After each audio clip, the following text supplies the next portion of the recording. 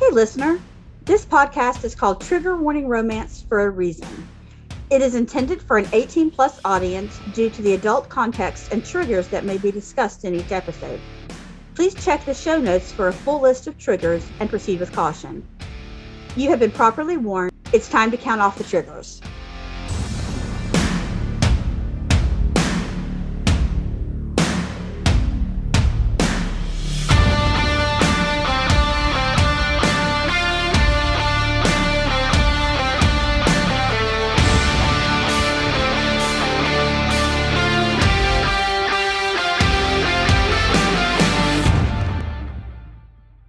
Welcome to Trigger Warning Romance, everybody. I'm Nat.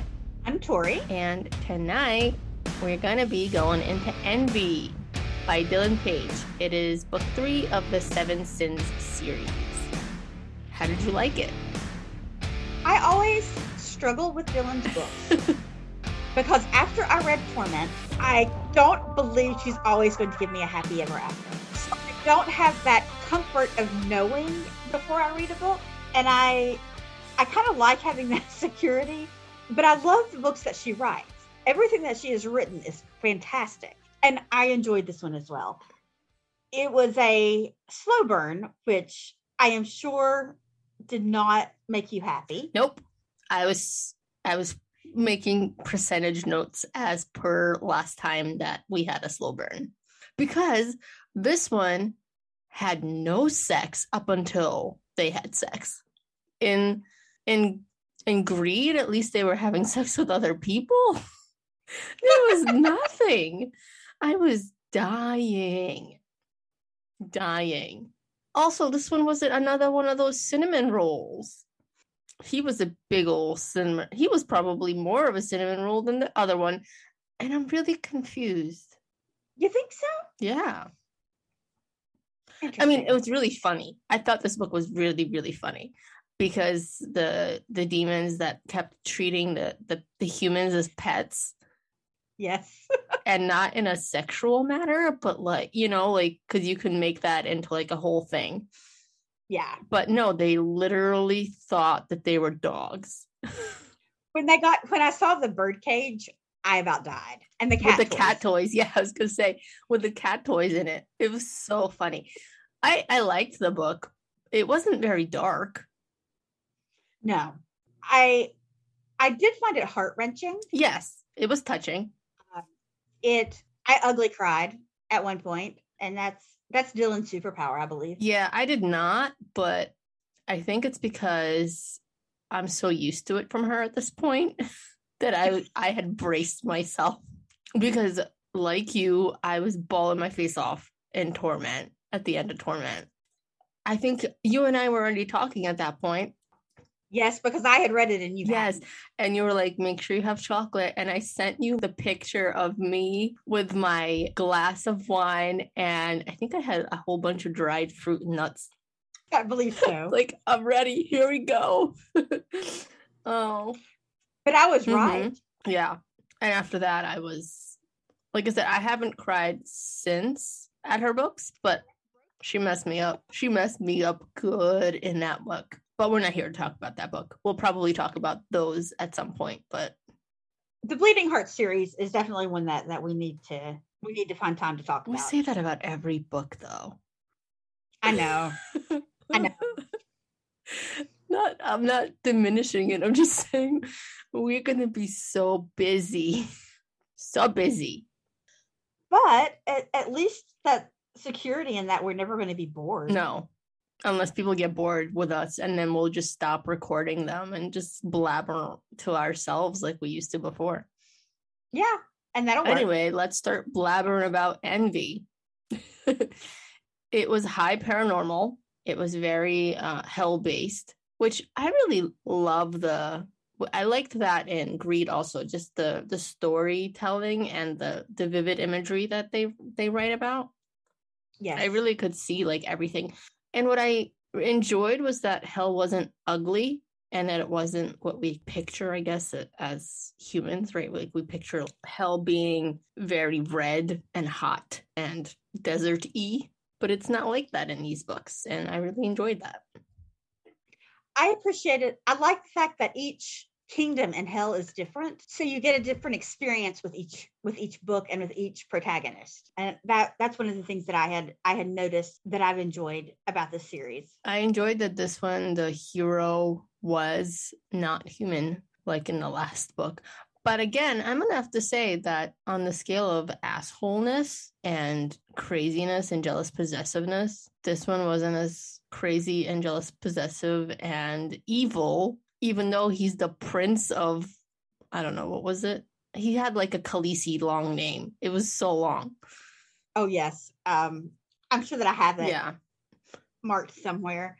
But the Prince of Hell and the Devour something. Great Devourer. Yeah. Right.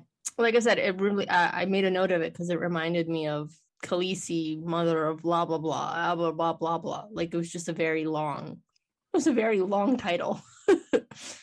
So for someone who was super evil and the prince of one of the kingdoms in hell, he was a big cinnamon roll in my opinion.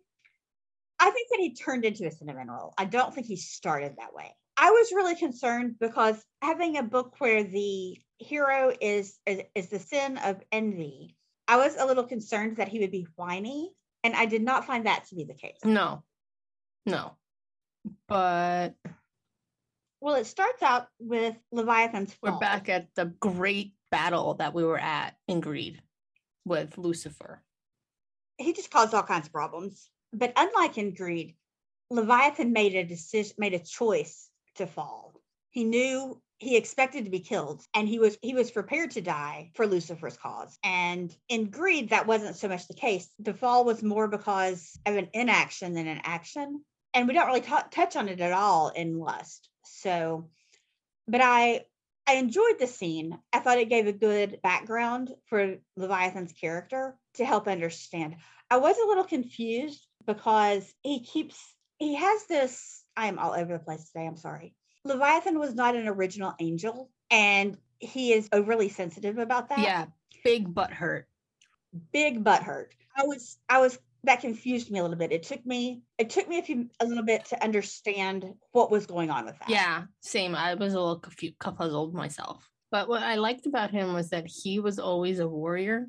So he wasn't an angel, like a gentle angel. He was almost always the protector. But of course, Michael was always better than him. And he even notes that even as Leviathan is fighting and he's doing such a great job, he looks over and Michael doesn't even look like he's fighting, and he's the perfection. He says, "Here I was covered in blood. My leather belt, once a rich mahogany brown, was now shining red from the blood of angels. My white knee-length throat had turned into various shades of gray mixed with deep red stains, and my gold, I don't know how to say that, cuirass, was dented and marred. Meanwhile, Michael was the epitome of perfection as he stood there, his beautiful sword grasped tightly in his hands, robes hardly wrinkled, looking like he'd stepped into the battlefield, when really he'd been fighting as long as I have." So yeah, he's just perfect, and he's still one-upping him, and it makes sense. He's envious, right? He wants the attention and he wants the glory, but Michael has it. I think I've asked you this before. Does Michael get a book? No. He does appear in each of them, but he does not get a separate book on his own. Michael doesn't get a happily ever after? Michael is an archangel. He's not one of the sins. But I want him to have an happily ever after. A sexy one. No. You're not going to like him as much in some of the other books. No. He can be a real ass. Have you met me? Okay, I see your point. I didn't like him in some of the books. Okay. And now I just want his book even more. Asshole, right up your alley. Yeah. All right. Anyway. But Leviathan is very, very envious of Michael and all of the angels, really. He has a chip on his shoulder from the very get-go. And then Michael defeats him in battle and gets a little preachy with him. Yeah, he reads him a whole 15,000 paragraph thing about how he was always in and that he could have stayed there, but now he can't. Look, they won't. So Leviathan says, just kill me, and he won't. So he just fell. I mean, Dylan says it much nicely than that, but I'm not an author. I thought it was interesting how he went from the battle of heaven to another battle in hell, because we went straight into Leviathan's palace being destroyed. Yeah, by Lucifer's, like, just for funsies too, not even for a real reason, right? There wasn't an actual reason. I think Lucifer just wanted to annoy him. Well, he did build a replica of Lucifer's palace, and I think Lucifer got a little butthurt about that. Yeah. But that's not really a good reason to send a small army to destroy it and tear it down. But I guess if you are the Prince of Hell, you get to make those decisions on your own. Yeah. Leviathan's really pissed, and his underlings ask him if they should rebuild. And he's like, why? Just so you could come here and just destroy it again? Absolutely not. Just salvage whatever you can and move on. I found that funny. And then he's like, I got to get out of here. I just got to go somewhere else. And what we haven't said is that he's the gatekeeper of hell. He processes the souls almost, like they go through his domain first. That's what I understood. That was my understanding. Okay. Yes. So then he goes to the bar, right? The hell bar? What do they call it? The last call, maybe? Something like that. But yeah, he just needed to get away, because though he had taken his position in as hell's gatekeeper seriously, the sentencing and punishing of those who have sinned and those who have attempted to escape hell, he wasn't in the mood for all of that now. So he's the punisher / processor. So if you try to escape hell, which I guess souls do. Well, wouldn't you? Yeah, absolutely. Oh God, I probably am going there.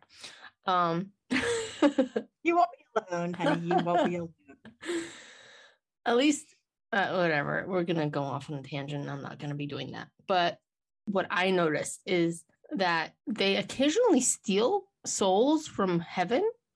But I marked that, yes. So it says occasionally a lost soul would be found wandering on the side of the river of Styx or the other, and the ones who crawled free, fighting the inevitable death, those souls were ripe for the taking. And the more we had in hell, the less for him in heaven, and the more humans we could punish for eternity.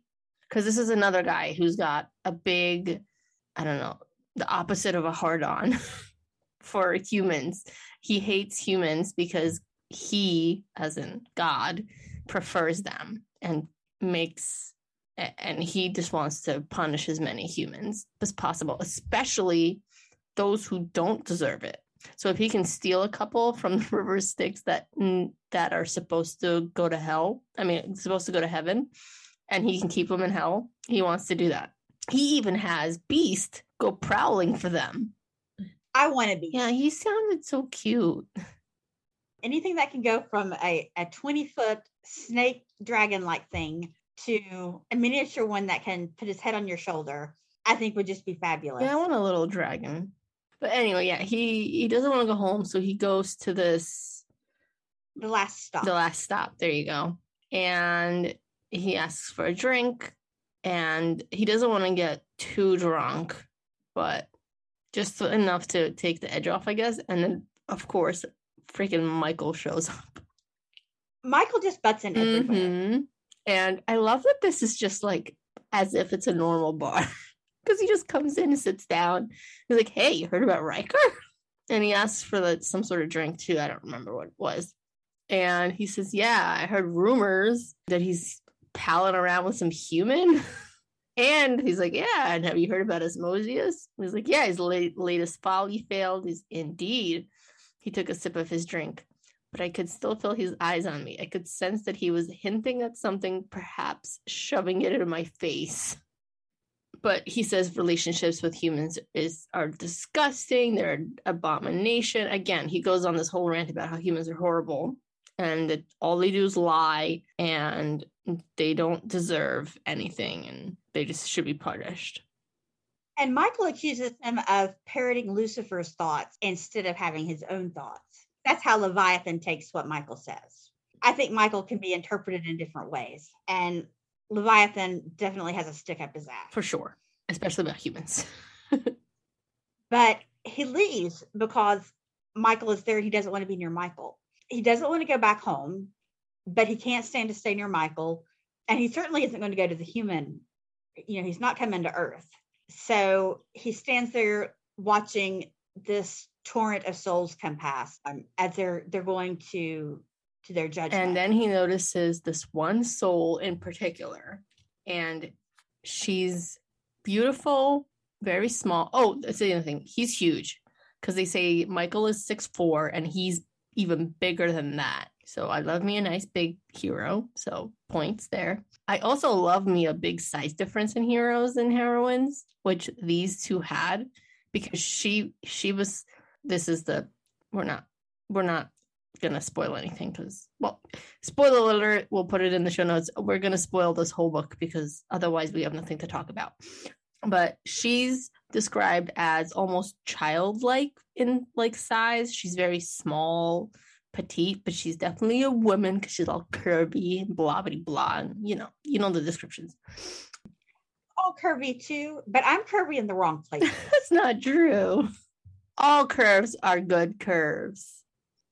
But not only is she small and slight, but she's frail. Yeah, looks like she's recently been sick, he says. But he can't quite tell her coloring because, I don't know, souls are like silvery. They're all silver. So he can't tell what color hair or eyes or anything she has. But something about that particular soul just draws him. And he ends up following her along the river. And then he decides, because she gets to the point of the river where she's going to either split and go to heaven or go to hell. And of course she goes towards the heaven side. And he gets upset. He takes that as a personal affront. And he decides that he's going to steal her and keep her and torture her just to stick it to him. And he entertained that thought for a little while, but as soon as he decided on it, she disappeared. Just poof, gone. Couldn't find her. So then he comes to the conclusion, well, if she's not here, she must have went back to Earth. And then we meet Evangeline in her little shoebox apartment. And the first thing that I noticed about Evangeline was the kits that she makes. She has made her own business out of making like first aid kits and sewing kits and all kinds of these little pocket-sized things. And I thought that was a really creative concept, because that's certainly nothing I would have ever thought of, either as a person reading or writing, but as a college student who needed to make money, because I was one of those at one time. I just thought it was just a very interesting concept. Yeah, it was. And she's yet another Mary Sue, of course. We haven't read any other kind of heroine, I don't think. They're all Mary Sue's. Yeah. But it makes sense. There has to be that difference. Yeah, absolutely. I'm not saying it's a bad thing. I'm just making a note for myself that apparently we read a lot of Mary Sue's.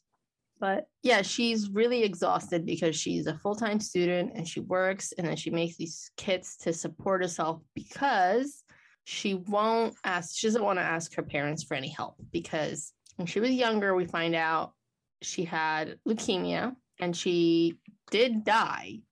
And then it was a miracle because somehow she lived again, because the doctors were even unhooking all of her monitors and everything because she had died. So when she woke up from death, they were all very surprised. And there was really no explanation. And she made this miraculous turnaround. But her parents weren't there for her when she died. Not because they didn't love her, but because they just couldn't stand to watch her die. Well, it sounded to me as in they had left her before that. Mm-hmm. Because they couldn't cope with knowing that they could lose her, and rather than suffering with her or trying to help her or do anything that could have been even remotely kind or good, they just go back to their life and leave her in the hospital alone with the company of the nurses. Yeah, as a child. She's a child at that point too. she's like 17 or something. Still, but I have thoughts about her parents, and none of them were good. Mm-hmm. Same, 100%. Because I've talked about this. Both my kids were in a NICU when they're first born. You don't think that was hard? That was definitely the hardest thing I've ever been through my whole life. And I had the opposite reaction. I wouldn't leave the hospital. I think that's what most parents would do.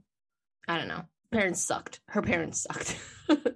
Completely and totally. But I guess that kind of needed to happen because later on did spend a very good amount of time in hell, and we needed to know that nobody was really worried about her. What I liked was because he stalks her a little bit, it's very light stalking. It's not, because when she goes back to Earth, he then decides, I'm going to go find her. He goes back and forth about it, but he does find her eventually, and he just stands creepily in her room and watches her sleep. She knows it. She remarks that she felt like she was hunted. She was in hell. She had that sixth sense. Yeah, that she knew there was something out there that was hunting her and that was watching her, and she calls it the presence of evil. Yeah, because she even kind of felt that because she said she had that dream, right, like of being in the river Styx and going, and she thinks it's a dream, but it's obviously when he was stalking her that first time. So she said even then her soul felt like an evil presence stalking her then. And she has that same feeling when he's staring at her creepily sleep because he hasn't decided to take her yet, but he just is so drawn to her that he can't stay away. What I found super interesting about this book was that he was a virgin. He has never had sex before, which was weird for a sin, especially the other sins were just so sexy and provocative and man whores. I mean, Greed had sex on every Wednesday? Every Wednesday. Yeah. So it was just a very interesting take because we don't read very many virgin heroes. We have read them in the past, but not very many of them because romance reasons, they have to be really good at sex. And usually a virgin isn't very good at sex. But of course, this is a supernatural version, so it's the rules break, and he's amazing at sex when he does it. At 75% of the book, FML, excuse me? But I love that because he's so indecisive about taking her, which usually I'm not about. I'm usually like, just fucking take her. But he felt so confused about it because he's like, I'm hard. I've never been hard before. Why am I hard? Why do I want to touch her? I don't want to have sex with anybody. And then he sees, who is it? Garl? Gnarl, I don't know, his lieutenant or whoever it was in hell find a human, and he wants to keep her as a pet. I laughed so hard. It was so funny. Look what she does when I wiggle my claws at her. From his great height, stooping over the figure, waggling his long 2-inch claws before the girl's face. She cried out and scuttled back, her shaking intensifying, and he laughed. See what she did? Yeah. I stared, struggling to understand what he was so excited about. What? She makes the sweetest little sound. Yeah, she's freaking out, which, of course you are, because he's supposed to be this scary looking demon thing. And if a scary looking demon thing takes you and is trying to wiggle its claw at you, you think it's trying to kill you because they don't understand each other. There's a complete lack of language. Yeah. And this person was, what was her name? There was Afri. This is Kiss. Kiss. Yeah. Alexis. Yeah. Her real name is Alexis, but he just gets Kiss from her. And so he calls her Kiss. And it's really funny because she had an accident or something on the way to the grocery store. And so she probably would have ended up in heaven. But as she's dying, these demons found her and dragged her to hell. And he wanted to keep her. He thinks she is so cute. Yeah, because, when he first came in, Gnarl, I'm going to call him Gnarl, whatever. Doesn't matter. His lieutenant. There was her and this like half demon, half human, weird Afri. Who was Afri? Afri What comes was in. Afri? Afri comes in later, actually. She comes in when he goes to visit Lucifer. That one. Okay, yeah, sorry. I got them confused. But yeah, he keeps her. And then he's trying to, and Leviathan's like, fine, you can keep her. Just make sure she doesn't like pee on the floor. Okay, these humans, they're messy. And I was like, I promise, I'll clean up after her. She's so good. Look, she can sit, she can stay. He collars her like a dog. And again, not in like a sexual way, literally like a pet, because he's trying to train her. And she is livid with him. She's screaming her head off. I am not a dog. Stop calling me that. I don't want to eat your stupid food. He's trying to give her only chocolate. And she's like, I need some nutrients. He's trying to feed her junk food all day. And at first she was okay with it. But of course, if anybody, all they give you is chocolate, you're going to get sick of it eventually and ask for like an apple. Well, Leviathan watches his scary lieutenant turn into such a marshmallow, and he says, it felt like there was some sort of a disease spreading through hell, and one by one, demons were succumbing to it. I've been calling it the mortal stroke. And he goes and even talks to Lucifer about it, right? Yeah. He asks him for advice. What he really wants to have the advice of is he's obsessed with his human, as he keeps calling her, and then getting mad because she's not his, and he doesn't want her. He keeps chiding himself on it. But Lucifer's like, look, if he's loyal to you and he just wants to keep her, like, let him keep her. Who cares? And then Michael gives him the advice, right? Well, when he goes to visit Lucifer, he has to play Jenga. Oh my God, I forgot about the jangle. Yes. Because Lucifer is still going through his empty nest phase. And it was just so incredibly funny. He's like, I don't know what Riker has against me. What did I do to make him mad? Tell Lucifer, I like this fucking game. Yeah, because as we said, Leviathan is a virgin. He has absolutely no interest in sex. So when he's explaining this game to him about how he has to have sex with these demons, he brought the demon ladies in. He's brought the Jenga. He's brought the alcohol. He's like, let's do it. He doesn't want, I have absolutely no interest in having sex with anybody but my human, which, fuck, I don't want to have to admit that to myself. I think he talks himself out of it eventually, but it takes him forever. And he's so mad. Well, they have all of these different activities. They end up at a spa kind of thing. Oh my God, yeah, with cucumbers. It was so funny. And I have this image of this like 9-foot tall demon with horns and a face mask with cucumbers. And he hated every minute of it, but it's not like you can really tell Lucifer no. No, you have to. He's your king. And he does it. Lucifer eventually falls asleep and he escapes that way.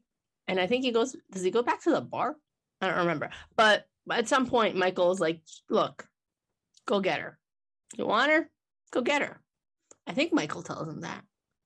Riker tells him that. Riker. Oh, Riker, right. Lucifer is useless in this. And he's like, my brothers will be able to help me. And Riker has hooked up with this mortal female. So maybe he can give me some advice. So he goes to find Riker, who is got his son, and this little boy runs up to Leviathan, and he's ready to kill the kid because he doesn't understand what it is. And then he gets really confused because Riker's like, I wouldn't do that if I were you. And he's like, what the hell happened to you? Why are you living with a human? Why are you procreating? And why are you living in this house? He says a shack, actually. Yeah, stinking, dilapidated shack. But yeah, Riker tells him that he should. But anyway, so we digress. He goes to get her. He eventually decides, okay, I'm going to go get her. Before that, he tells his Gnarl to get everything prepared because he's bringing home his human and he wants to make sure everything is prepared. So he goes and steals her. Well, before he steals her, she recognizes that she's not feeling well. She's having some serious problems with energy. She's tired all the time. So she calls her doctor to make an appointment because with the leukemia that she had, she's afraid it's coming back. But I think it's really because she's not sleeping, because he's stalking her and she's too scared to fall asleep. That's the way I took it. I think the night sweats are a little different. I think that was part of the symptoms, because she has that even once she's in hell. Oh yeah. Okay, true. But yeah, it was just really funny because when he does steal her, and it's a very interesting scene. She describes it so well, how it's almost like sleep paralysis, and it was really it was a cool description. It rose over the side of my bed, casting a large shadow over my still form, and while I wanted to scream, I was frozen where I lay, incapable of moving or even calling for help when it reached for me. I felt it grasp my ankles, and slowly, inch by inch, I began to slide beneath my covers down the length of the bed until my ass was resting at the edge. The shadow enveloped me, snaking beneath my back, then lifted me into a sitting position. My head rolled back, my body limp like a doll's, unresponsive to my will, yet inside my mind, I was absolutely losing my shit. Yeah, this was a good scene. I thought he was going to have sex with her first, though, and he did not. I didn't realize that he was a virgin at this point. Yeah, but even if he wasn't, or even if because he says how just the mere presence of her makes him hard and makes him want to turn into, like, he loses control. And he's so known for his control that it's weird. So I was like, okay, he's going to snap. He's going to lose his control. Nope. There is no control lost. No control lost and no sexy times. Not even a sexy graze. Nothing. Poor Nat. But it's fine. I get a gilded cage later, so. She wakes up in hell in a bird cage. A giant golden bird cage. With cat toys. Because these Leviathan and like everybody else, like I said, they hate humans. So they don't really know too much about them. It's not like they study them or anything. So they just bring back these random things from Earth and just decide that this is what humans need. Because when she woke up, she's on a bunch of pillows. It's not even really a mattress. And there's a dog bowl with tuna fish. It's not just tuna fish. It's a can of tuna fish. A can of tuna fish and like some other random food, like a banana. Strawberry jam. Yeah. It's just a strange combination. And she's like, what the hell? She's in a beautiful room in a beautiful gold cage with cat toys. That would be so surreal. Right? Because she doesn't realize she's in hell yet. But she thinks someone kidnapped her for trafficking purposes. Yeah. So she blurts out, I'm not a virgin. It's so funny. And he gets furious. Mm-hmm. He's ready to storm off and kill whoever it is that touched her. So she has to explain that they're not in the picture anymore. And he's like, they're deceased. He's going to give them to beasts to eat. But when I really lost my shit in this scene was when he asked her, do you do any tricks? Yeah. She's like, yeah, I sit, I roll over, I fetch. And he's like, you fetch? What do you fetch? A newspaper. He's like, a newspaper? Fine, a stick. It's so funny, yeah. She's like, no, fucking fetch.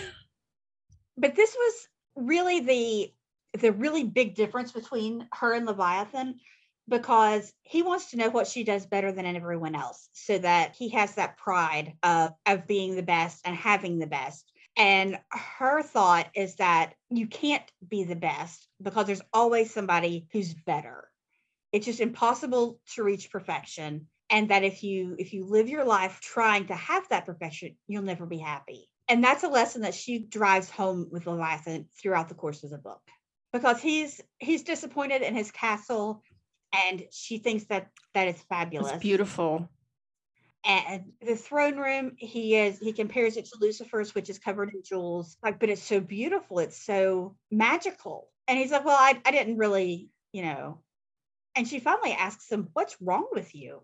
How can you live in this place and not and be so down on it? But then he takes her, he's like, all right, come. He says, come. And she's like, I'm not a fucking dog, man. He's like, I know, you're a human. Evangeline, come, I barked, and she let out a little squeak before she hurried to my side. I felt a sense of pride at that.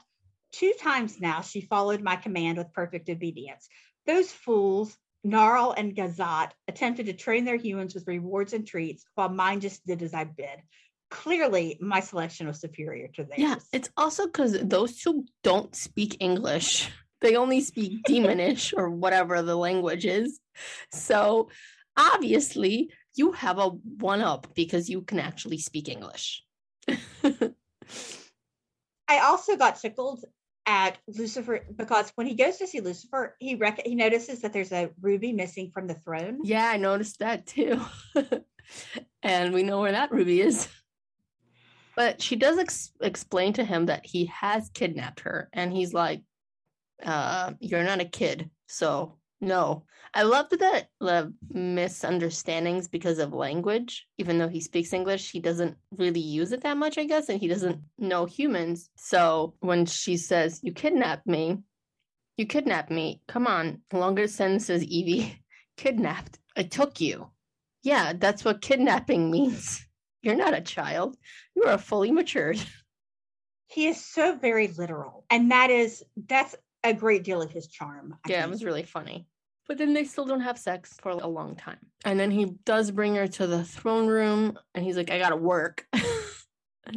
Go sit on that pillow on a leash, chained to the wall. And while she's doing this, she's trying to figure out what he is because she knows he has magic. She doesn't know that he's a demon. No.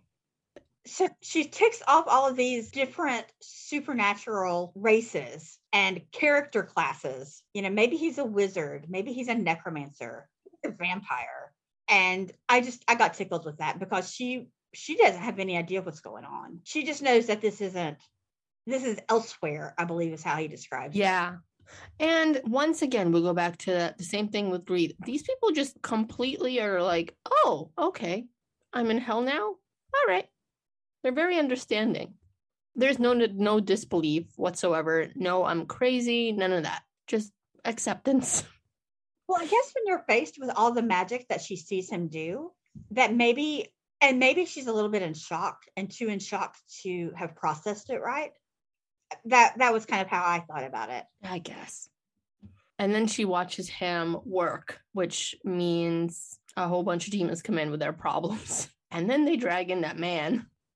And she freaks out when Leviathan devours him. But it's not till she thinks that she's dead that she really loses her shit. And she becomes catatonic. And Leviathan does not deal with that very well. Oh, but here we get his name. I am the great devourer, the gatekeeper, the dragon of the abyss, the protector of the world outside of hell from the sinners who have earned the place here. So that's the whole name. That's a mouthful. Yeah, it's very long. And I was like, Khaleesi, mother of dragons. But yeah, she freaks out because she thinks she died because she had cancer again. And she does tell him that she died before. And he confesses to seeing her, and they still don't have sex. My note is over 54% in and still no sex. She's still having problems. She's still waking up with the night sweats, and she's still tired, and she's still feeling off. Yeah. And clearly they're both attracted to each other because when she woke up from the cage, she was like, she's like, he's got these green eyes. And he's really tall and well-built and so handsome. And why am I attracted to my kidnapper? Yeah. What's wrong with me? Nothing, girl. You're like us. I just made a TikTok. I haven't posted it yet about being kidnapped. So I look forward to seeing it. It's funny. I told you I'm trying to convince Mr. Savage to kidnap me for a TikTok. Yes, you did. How's that going? It's going. he's not cooperating. He's not saying no, but he's just, we both have no time and we have to find somebody to film it. I gotta come up with the whole thing. This TikTok is becoming a full-time job. It sounds like it, guys. And we appreciate it. I'm glad. I'm having a lot of fun with it, so that's fine. But like sitting there and giving book recommendations is one thing, and then when you're trying to make a mini movie of your husband kidnapping you, and then you start thinking, I'm a 34-year-old lady. What am I doing filming TikToks with this much intensity and commitment? You really start thinking about your life in a whole other way. Since I don't TikTok, I don't know, but I will take your word for it. I mean, you watch all my TikToks and I send you all the sexy men TikToks. You really do, and that's nice. Yeah, I was actually, we're going to digress, but that's fine. We do that anyway. But I was at work today and I was talking to somebody and they are obsessed with the 365 Days movie that we have decided that we are going to watch as a bonus episode for you guys at some point and do a fun review of that. Because, Tori, have you seen? I have not. I have heard a lot about it, but I haven't had a chance to watch it. Okay, so I've watched the first one. I have not watched the second one. And they are, in my opinion, well, I haven't seen the second one, but the first one, very cinematic and beautiful to watch, but really funny in a clearly not meant to be funny way. Oh, that sounds good. I think you're going to like it. And like I said, the people are beautiful. The shots are beautiful. There's music. It's almost like a fancy, very long music video. Coming from my background in the theater and in the arts, I'm always fascinated by how shows are shot and how the actors portray things. So that sounds like something that I would be interested in. Yeah, I don't want to poo-poo on the movie in case you guys liked it, but I didn't think it was very good, but it was almost so bad it was good. I believe that you have good movies and you have bad movies and you have entertaining movies. And the same with books. I am entertained by a lot of books that are bad. Yeah. And I'm okay with that. I don't try to make them be something they're not. I can appreciate the fact that they're entertaining and that part of their entertainment may stem from how bad they are. I Mystery Science 3000 the shit out of things. I love it. But yeah, so I don't even know where I went for this. But anyway, I was talking to that lady and she was obsessed with Michel Morin, which is the guy that plays Massimo. So I was like, oh, well, are you on TikTok? And she said no. So then I proceeded to show her all of my reactions to Hot Men, and she immediately downloaded TikTok. So, and I was like, well, I'm going to tell you a little secret. I was like, you like that book? I mean, you like that movie. It's based on a romance novel. Did you know that?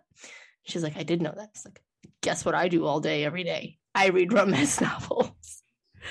And I told her, I was like, I even have a podcast about it. And no, you're not allowed to know the name.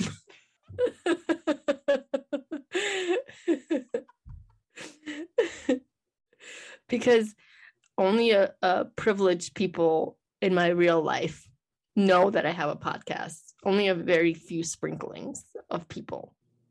There are several people in my life that know I have a podcast. Most of them don't know any more than that. But there are a few folks that actually listen to it. I saw a really dear friend today. I haven't seen him since probably December, I guess. We catch up a couple of times a year, but he and his wife listen to us. Oh, so he is one of our 3% of male listeners.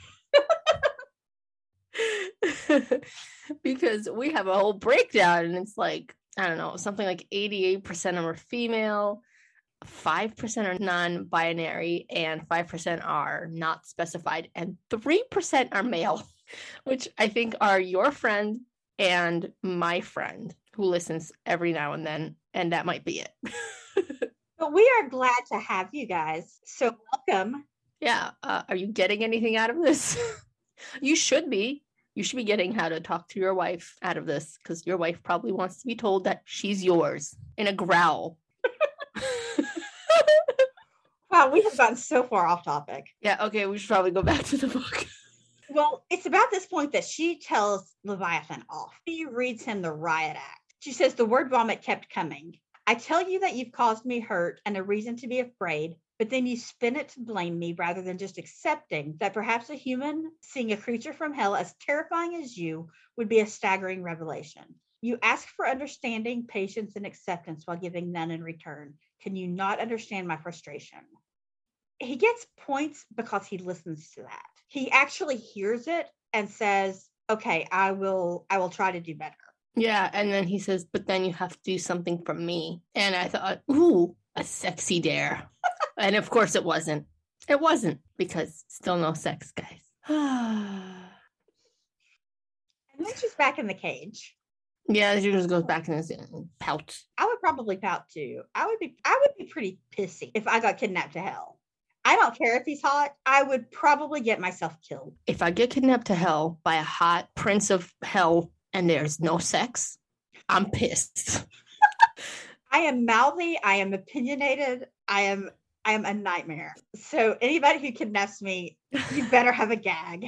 I'm just going to say, and that's not for any sexy fun time. That's because that's the only way you'll get peace. My parents used to joke that they never worried about me getting kidnapped as a child because the person who kidnapped me would always bring me back. Yeah. My little one won't stop talking. I mean, my older one won't stop talking. So I think she's got the same gift as you. When do they actually have sex? Do you want to just go to that? Because there's a lot of mutual pining. There's a lot of, because they sleep in the same bed and they bathe together. They don't sleep in the same bed until after they have sex, but he does bathe her. Yeah, he dunks her in with water in her clothes in the tub. It's not a sexy shower scene because she's his pet and he is responsible for her care and upkeep. Yeah. And she snipes at him. She says, I can clean myself. He's like, oh, you can? It's so funny. And she's almost like a cat because she gets out of the tub and all wet, stomps back to her cage. And then he admonishes her. He stops her because it's like, you're about to get your bedding all wet. I thought you said you could take care of yourself. And meanwhile, she's just really stubborn, so she didn't want to ask for a towel. So he dries her off because she obviously can't do it herself. That still counts as a shower scene. Technically, they were bathing. And he did dry her off, kind of sexy like. It was just a very different take on it. And before they have sex, I believe, is when he takes her back to the throne room. Oh, yeah, they have sex. They have a first kiss at 66%. Location 2,443. Unable to resist any longer, I closed the space between us, lightly pressing my mouth to hers. Curious about this craving, the moment I felt her lips move beneath mine, I understood completely. At first, I was hesitant, but eventually, with her guidance, I picked up the rhythm and she set for us and followed suit. She tilted her head to the side, her mouth opening as she kissed me back. The realization that she was not pulling away, only eating me more as I eagerly explored this new phenomenon. This was the first kiss, I think, that I read in a romance novel where the lady led it. I don't remember, I'm not saying that I haven't, but I don't remember reading something like that before. I don't think so, actually. There are times that I can think of where the heroine initiates sex, but she's never the one doing the leading. She's like, okay, I want to have sex. He's like, okay, I'll take it from here. Yeah, I'm trying to think. Oh, it may have been in one of Zoe's books that maybe it's the next one. Anyway, just because they kiss at 66% doesn't mean they have sex, because they don't. But that's the start of the romance. Yeah. And the emotional attachment. So it's important. Yeah, but then once they actually do have the sex, it's really hot. And they keep having the sex. Once they have it, it continues. Oh my God, that sex scene in the throne room, Ooh, I got a little hot and bothered by that one because it was like almost public sex, but not quite because she was just like sitting there with him, like on top of him, and he had covered her, like he adjusted her. We're getting far ahead of ourselves, but it doesn't matter. It was a really hot scene because they're like doing it in the throne room, and there's a knock at the door, and it's Gnarl. And so Leviathan, all like huffy and puff, like all mad, like switches her around so that she's sitting with her back to him, and he adjusts her dress all nicely. And he's still in her. And then Gnarl comes in and they start doing business and demonish, and she has absolutely no idea what they're talking about.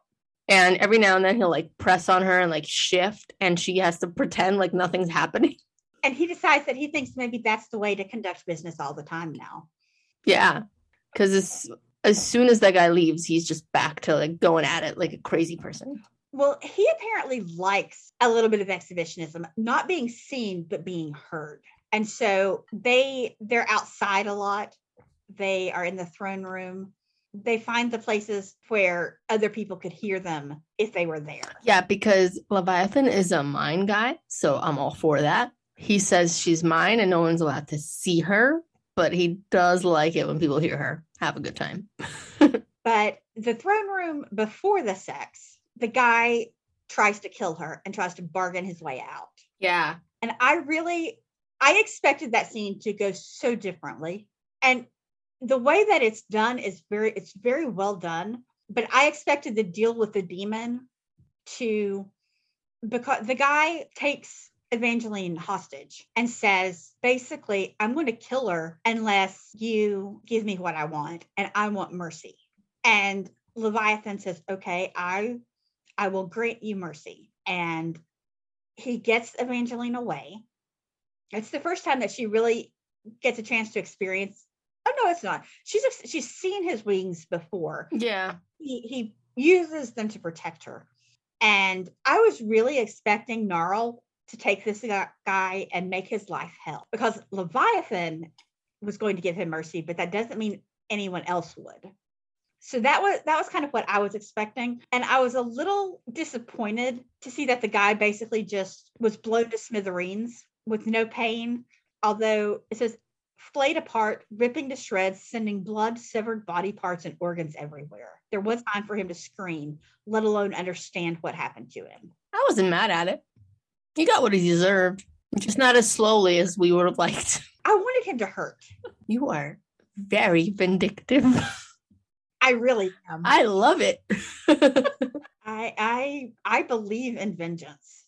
But then Evangeline gets super sick, and Leviathan is, because he tries to have sex with her in the morning, and she's like, oh, I'm so sorry. Like, I just don't feel good. I can't right now. He's like, what do you mean you can't? Like, what's wrong? And then she tells him that she probably just caught a bug or something. But he knows no such thing as bugs in hell. So he notices she hasn't really been eating for the past couple of weeks as much as she should. Maybe it's because he keeps bringing her demon food. That was also a very interesting scene. He has this really nice dinner, and he's so proud to be able to offer her all of these wonderful foods and his favorite food. And she is not having it. No, she is not. But she did find some things that she liked. And the descriptions of the pimply apple. The pimply apple. Oh my God. It's so funny. So I mean, this book was really funny. There was a lot of really funny descriptions and activities, and I liked the funny parts a lot, and the sexy parts were really good. But anyway, when Evangeline is sick, he does get points for trying to make it better. He even goes back to her apartment because he's trying to find something that will cure her, or that will make her happy again. That if he can just find the right twist, he can cure her.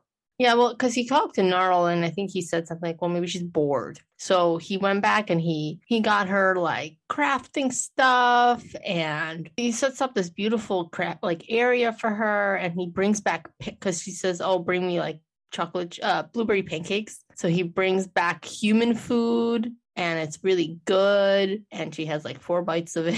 Because she's too sick to eat. but then she waves it off and says, "Oh, I was just really excited to get started on my crafts." And she makes him the necklace with bird cage around the stone.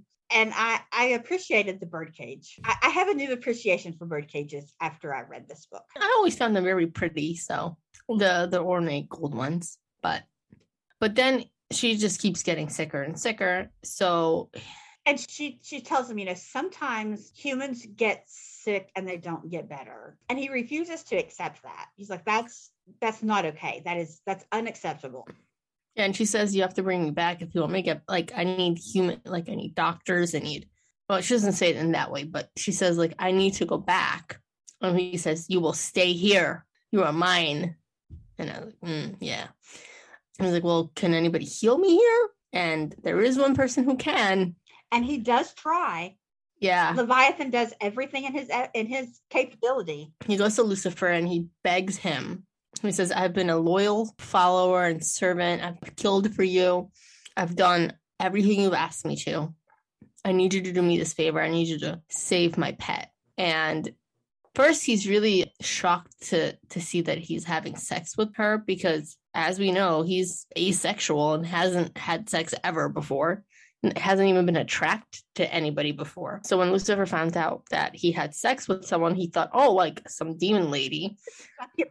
Yeah, he found out it was a human. And then after he found out that, he said he's not going to help him. And that brought a whole other game. He got real mad. He said, I'm not going to follow you anymore. Well, Lucifer kind of smacks him down. When Leviathan comes at him with I'm a loyal follower. I fell for you. And he says, no, you didn't. You didn't do that for me. Everything that you've done has been for yourself and for your pride. And Lucifer says, the only thing that I can do is I can kill her quickly. But that's the only mercy that she would get from me. And the whole point is he doesn't want her to die because then her soul would go to heaven and he can't go to heaven. Although he did tell her, which was a very made me a happy girl moment. He said he would keep her soul there with him forever and we wouldn't let her go to heaven. Selfish bastard. That was one of the quotes that I pulled out. The wicked creature that I am, I coveted you when I had no right to, and now I fear I will never be able to let you go. Yeah, it was a good one. See, it's nice when the author writes it and you get to see what they say versus what I say. He also says, I regret to tell you that I am a selfish being and I have no desire to give you up. The moment I saw you in death, something about your soul enraptured me so completely. I had already started to change before I even understood it was happening. And she, again, tries to make him understand that she needs to go. She needs to go home. One of the things that we didn't talk about was their conversation about birth control. Oh, yeah. Because she has been getting that demon D with no birth control. And then she's like, crap, I don't want to have a demon baby right now. And we find out that Leviathan is not capable of having children because he came from the abyss. He says, I was not made to create, I was made to destroy. And it's kind of sad. There are multiple places throughout this book where you get a very different perspective on God than you would otherwise have, because Leviathan is very bitter about God having taken him out of the abyss and bringing him to heaven and trying to make him this perfect creature. Yeah, well, he also took a second part. Wasn't there a second part of him? A part of him was gone. Well, he talks about that when he was taken out of the abyss, he says the other half of my being. And I think that I took that to be kind of like a fated mate. Yeah, which was her. I took it the same way. It's almost like when I guess God created Adam and Eve. Eve was a part of Adam. So I kind of thought of it the same way. There was one being and then they separated them and one became Leviathan and one became Evangeline. I took it to not be Evangeline. Oh. because it says, I have many things to be spiteful for, Evangeline. Being robbed of my ability to create another in my image is one of them. And he says, the other half of my being, the only one I could have joined with, was thus removed from existence in the process. Oh. But then he tells her that it's familiar the way that he feels for her. Which is why I thought it was her. But the idea of him being separated from his mate for all eternity made me a little bitter on his behalf. Yeah. I mean, I felt bad for Leviathan through a lot of this book. He may have been more of a cinnamon roll, but he was very sympathetic. It was a very sad cinnamon roll, very angsty. And I liked that about him because you almost never, you might find a broody hero, but you don't usually find them full of angst. Usually the angst comes from the heroine. So it was really nice to see that it was switched this time. Yeah. Yeah. But he does eventually sacrifice his happiness. And it's like, of course, this is the classic Dylan makes you cry. This is where you cried, right? Where he took her back. Yes. And he didn't stop crying for eternity until the end when she came back to him because his eyes turned black and he was... Tears. And he cries from the moment he lets her go to the moment that she comes back to him. Yeah. And he sits there and watches the Styx, the river Styx with all the sad silver souls. And he's just watching for her soul. And eventually she dies, but she has lived her entire life alone, and he's taken her memory. So she has no recollection of the time that she spent in hell or with him, but she still feels like there's something missing in her life. She feels like a piece of her is gone. And I wondered how she would get her happy ever after if she spent her life with another man. And so I was kind of gratified to find out that she didn't. Yeah, I was sad that she didn't.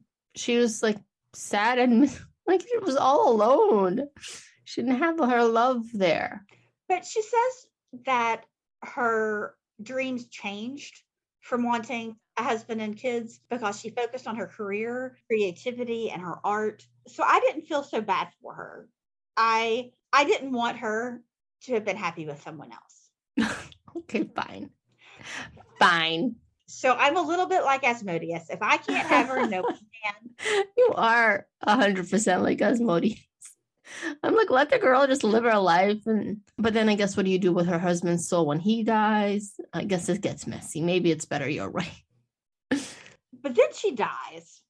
Yeah. And she is an old woman, and she goes to the golden gates of heaven. And she realizes, she talks about how this part of her was always missing. And as she is standing in front of the gates on the banks of heaven, all of her memories come back. And she remembers Leviathan. And she goes back to him. And she has the option to go to heaven where she belongs. And she says, no, I wish to return to him. Mm-hmm. Yeah. And he's still crying when she shows up. It's so sad. I did not, however, and this again is just me being vindictive. She's an old woman when she dies, but when they send her to Leviathan, they have returned her to her youthful glory. Yeah. She got to be sexy again. And I was like, really? What, you were mad at that? I thought it was incredibly unfair. Why? No, I think it's fair because he's still all sexy and whatnot. He hasn't changed. Well, that's true. So it's not like I'm sure he wouldn't have cared, but she probably would have cared. That's true. That's true. Okay. That's like me saying, I get mad all the time at my husband because he gets better looking as he gets older because guys get really good looking when they're older. And then at the same time, I'm just becoming this wrinkly, sad lady. In what universe are you living in? I've seen the TikToks. No, but like, I mean, I have this conversation with my one of my friends too, because she's the same way. She's so mad at her husband because her husband is my husband. I think my husband is better looking now than he was when we first got together. I don't think I'm better looking now than when we first got back together. When we first got together, I would agree with you on from my relationship. Klein is much sexier now, and I am not, and that's unfair. I will give you this point. Thank you. You are correct, and I was wrong. So for once, she says I'm right. Ooh, mark that on the calendar, guys. I'm usually trying to convince her, and she goes, "Fine." But yeah, they're happy together, and he's. I mean, it was a really sweet ending. She says, "I would choose you, Leviathan. I choose to spend eternity with you.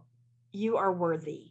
Yeah, and what I liked about this was they didn't redeem him, and he didn't. He went back to heaven or whatever. Like, she chose to stay down in hell with him, which she thought was beautiful. I have the same note. It would not have worked any other way. There's no way that he could have been redeemed and still had the impact of the story. Yeah, it was a good ending. And Beast gets to have his hug with both of them. Yeah, Beast is there. I really like Beast. Yeah, Beast was a really good touch. He was. I mean, we both like dragons, so it makes sense that we liked Beast. That was the book. They got the happily ever after, and I'm sure they had lots of throne sex after that. I imagine they did. I will not say no to the throne sex. That was a very hot situation. I wouldn't say no to throne sex either. I need to get a throne. So everybody, that's Envy by Dylan Page of the Seven Sins series. But next week, we are going to shake it up a little bit. We are not continuing with Gluttony. We will, but not right now. We are switching gears. And next week, we will be covering Sweet Savagery, book 3 of the Ruthless Obsession series by Zoe Blake. Refer to our two previous episodes for the first couple of books in this series.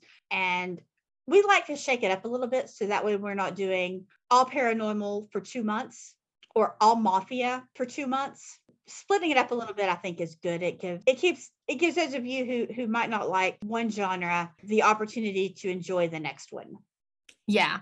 And if you liked Dylan's books, check out her other books because we love her other books. We love Torment Duet. We were talking about that a little bit before. That is a dark, very unexpected book. We don't want to ruin it for you with spoilers. It has a very unconventional happy ever after. So I won't spoil it and tell you what happened, but I will say that if you are expecting the normal guy, girl, marriage, kids, don't. But that hero, Shay, whew, oh my God. He is right up both of our alleys. He is insane and unhinged. And check all the triggers, obviously, because it's a very triggering book, but he's crazy. I loved him. And I am going to have to say that her other hero is my husband. Jeremy. I've upgraded him from book boyfriend to book husband. Oh my. He also looks a lot like my husband. I think I told you. We had talked about Mercy after you. No, you and I have not talked about Mercy because we're saving it and we started the podcast. But when Mercy was coming out, we were both like chomping at the bit. We were waiting for it. I was waiting for it. I think you read the arc, didn't you? Not for Mercy, no. Not for Mercy. Okay. Anyway, we were both. Oh, I think you just read it before me. I read it before you, because it came out at midnight, and I had it downloaded at 12:05 to start because I'm insane that way. Yeah, you were ready, but yeah. Well, no, I would be doing the same thing, but we've discussed this. I have children. I can't freaking just read whenever I want. Unfortunately, you did the smart thing, and you had no children, and you just have a cat. You have cats who are just as bad as children. So. Oh, she is furious with me Oh, yeah. Because I Yeah. was gone. I was out of town for 10 days. And I come back home and she's like, huh, you're back. How dare you leave And me? I stretched out because I was in the Mhm. car for hours today. And she jumps up and she gets right in my face and she's like, "Meow." And she Oh, just screamed at me, but she wouldn't let me pet her. It took a while to convince her that I'm yeah. okay. She's a very spiteful Yeah, creature. well, cats tend to be. And so do toddlers. So anyway, when she was teasing the book, and I think she put a little Instagram post with Jeremy and Nyla, like two models. And Mm-hmm. Jeremy was this blonde, bearded, tattooed guy, and Nyla was this curly haired lady. And I was like, oh, look, it's me and my husband. I think I sent you the thing, and I was like, oh, I wonder what me and my husband are gonna get up to in this book. Yeah. So check out all of Dylan's books. She does great writing, and we both like all of her books. Oh, I was gonna ask you about Priest. Oh my. Because you did driving, so you listened to the Audible. I haven't finished it. I've got like an hour left. Okay, but you got into some of the good stuff, huh? But holy hell. I was not expecting that level of pornography. It was wonderful, except I stopped at a gas station and I had the Bluetooth on and I opened the door. Oh no. And there is this little old lady, and it is right during the anointment oil scene. And I thought one of us was going to die, and I wasn't sure if it was going to be me or her because we were both embarrassed because I couldn't get it to stop. I could not make the radio shut up. Oh my goodness. Oh, that was a good laugh. It was scandalized. That's hysterical. I did a TikTok on it, and we talked about it last episode. So if you haven't listened to Priest yet by Sierra Simone, do so. Do not read it. Listen to it. Come back and thank me later. And I think you should go on to Sinner after, because Sinner is actually, I liked Sinner better than Priest. It was hotter, if you can believe it. I don't know if I can stand that. I might combust. It was so good. It was so good. Anyway, let's do some palate cleansers. Do you have any palate cleansers for me this evening?